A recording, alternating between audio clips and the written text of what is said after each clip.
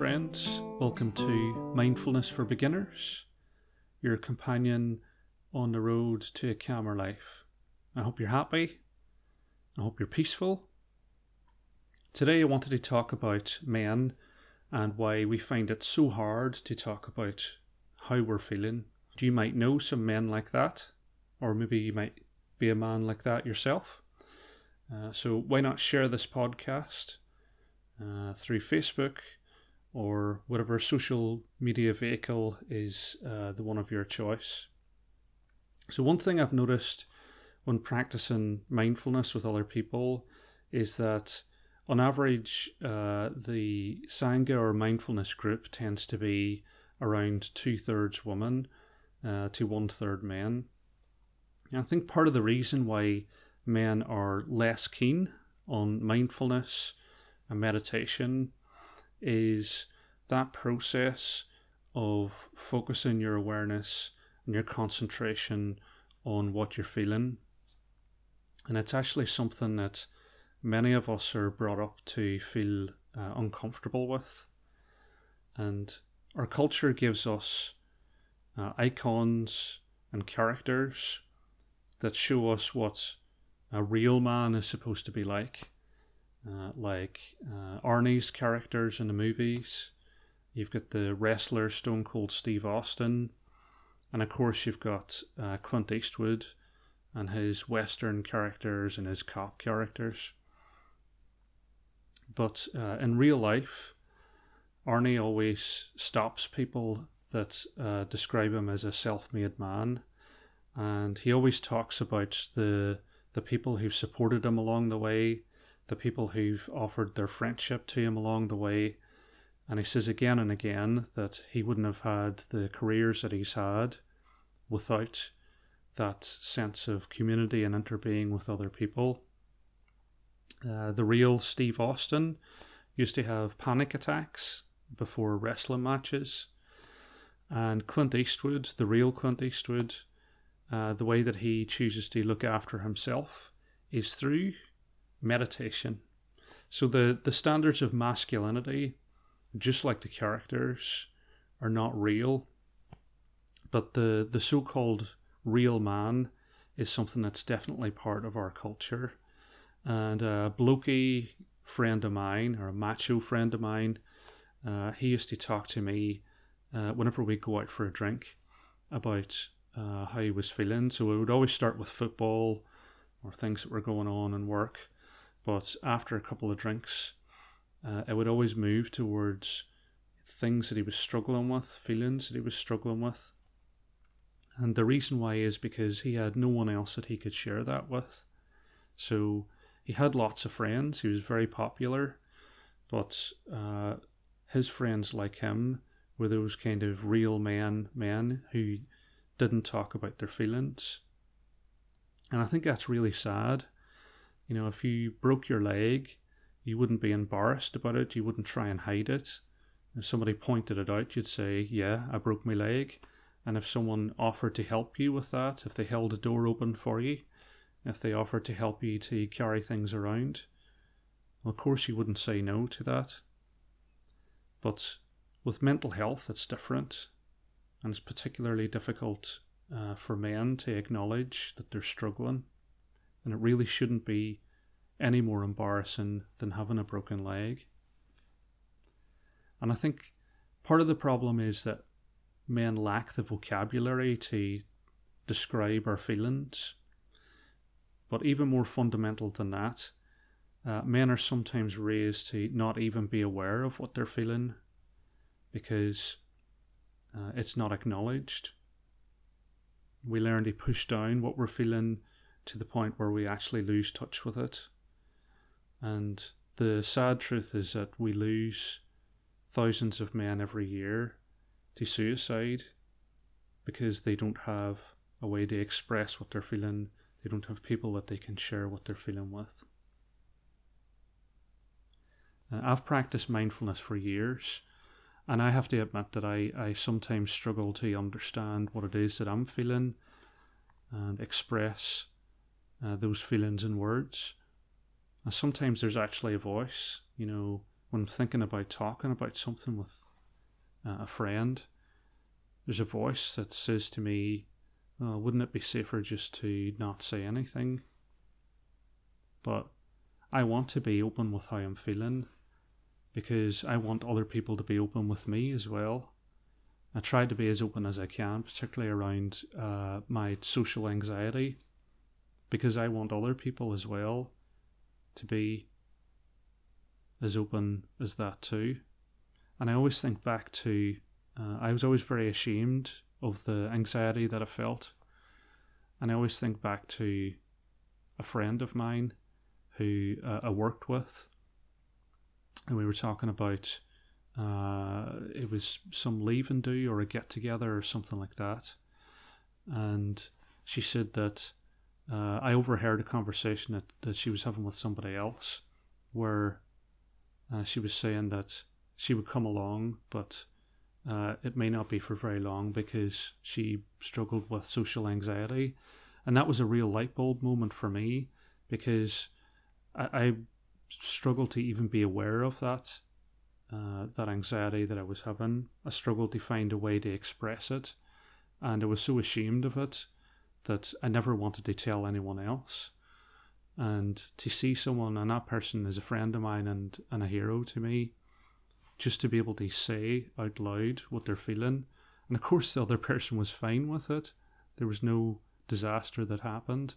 And now that I'm comfortable in telling people about the anxiety that I have, I've never had someone say to me that I should be embarrassed about it or that I shouldn't share it.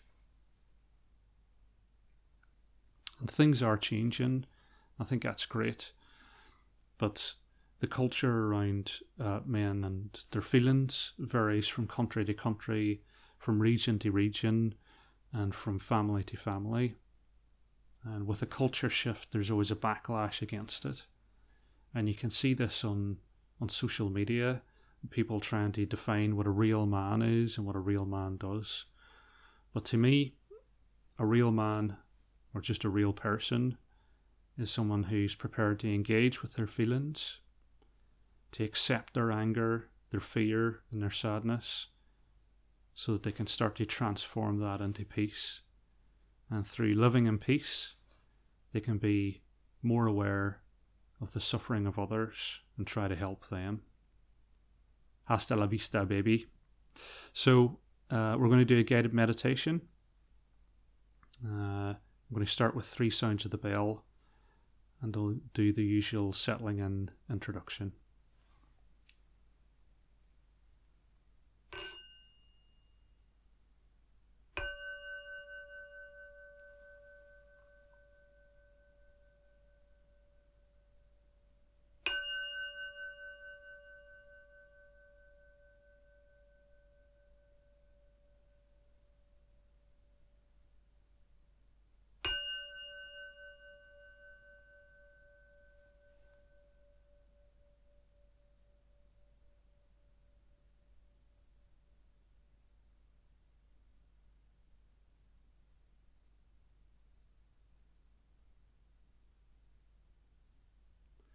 So if you want to take a moment just to get yourself comfortable first. And we're going to start off by focusing on our posture. I would invite you to imagine that your spine is a stack of coins with your head balanced on the top. Your heart raised upwards and outwards, and your hands comfortably in your lap.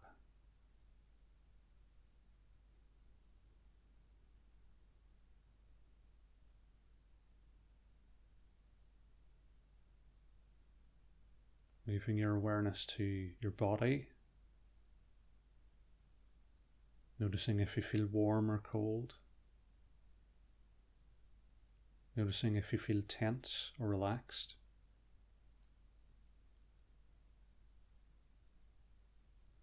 Becoming aware of the sensation of the clothes against your skin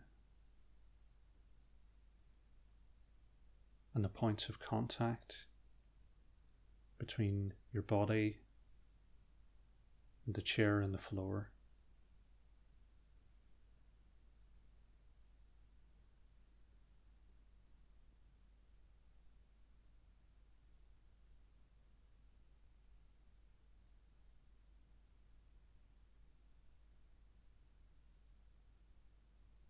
moving your awareness to your thoughts and feelings.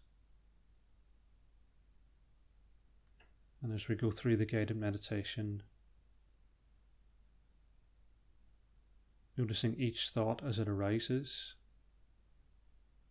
And that might be an anxious thought about tomorrow. It could be a happy thought about today. It might be a sad thought about yesterday.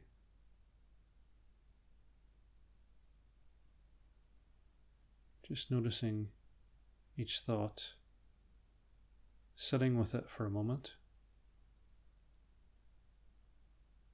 allowing it to leave, and gently and without judgment, bringing your attention back to your breath.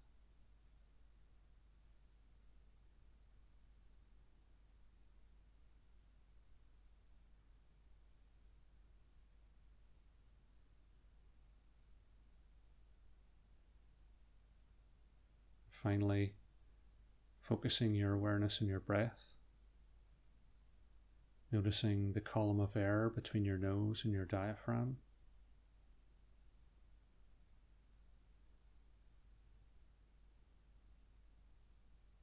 Noticing how the air feels cooler on the way in, warmer on the way out.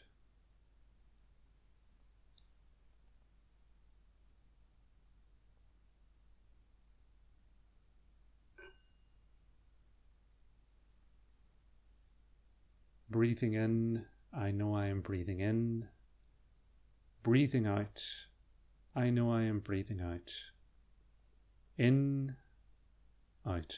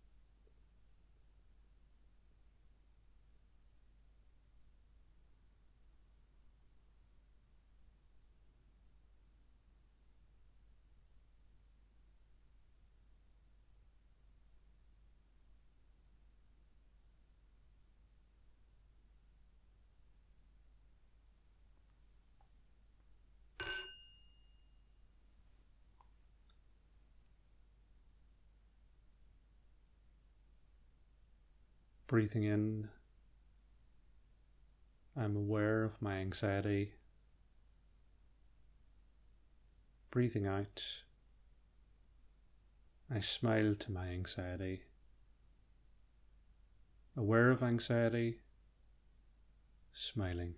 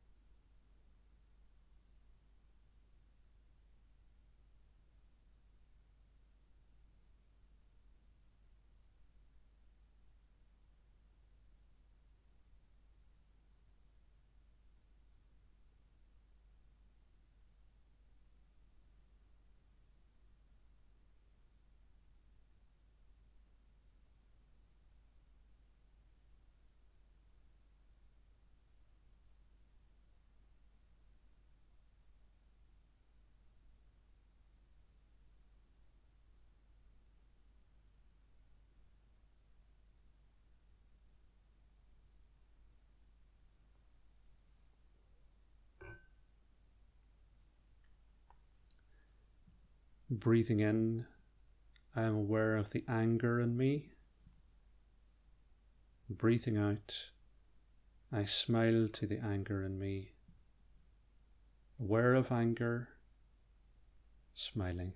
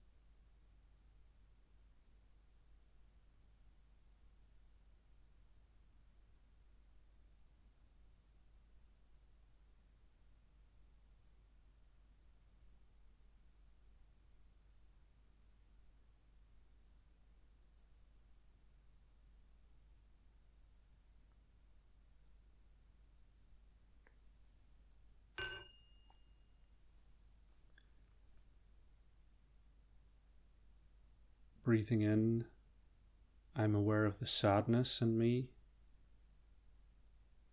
Breathing out, I smile to the sadness in me. Aware of sadness, smiling.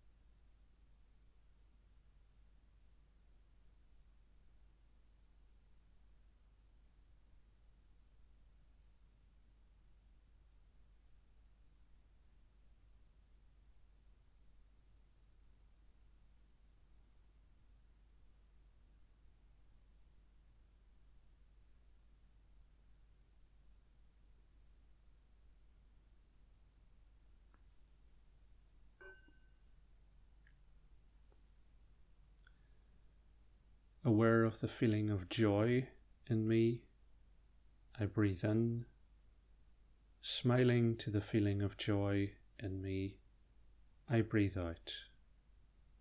Aware of joy, smiling.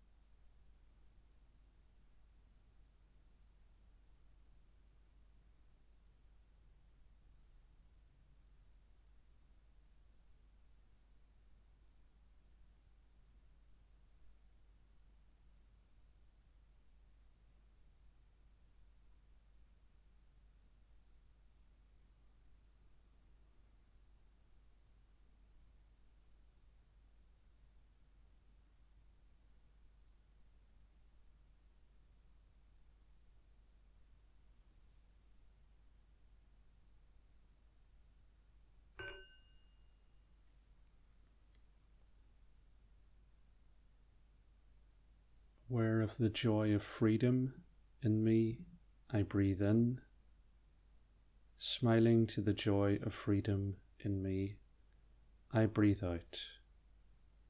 Joy of freedom, smiling.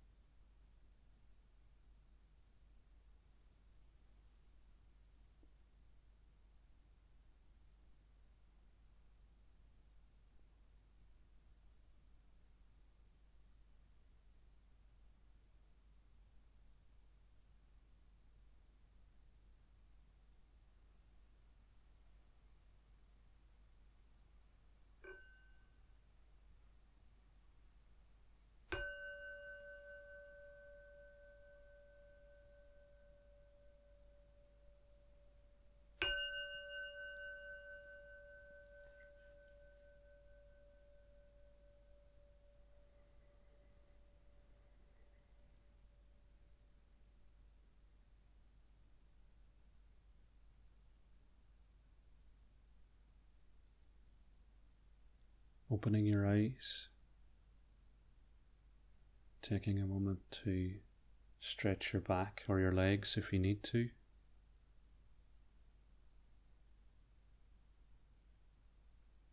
Noticing any changes in your mind or in your body. May be happy, may be peaceful,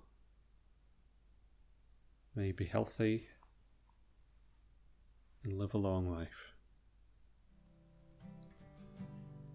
And as always, I'll be back.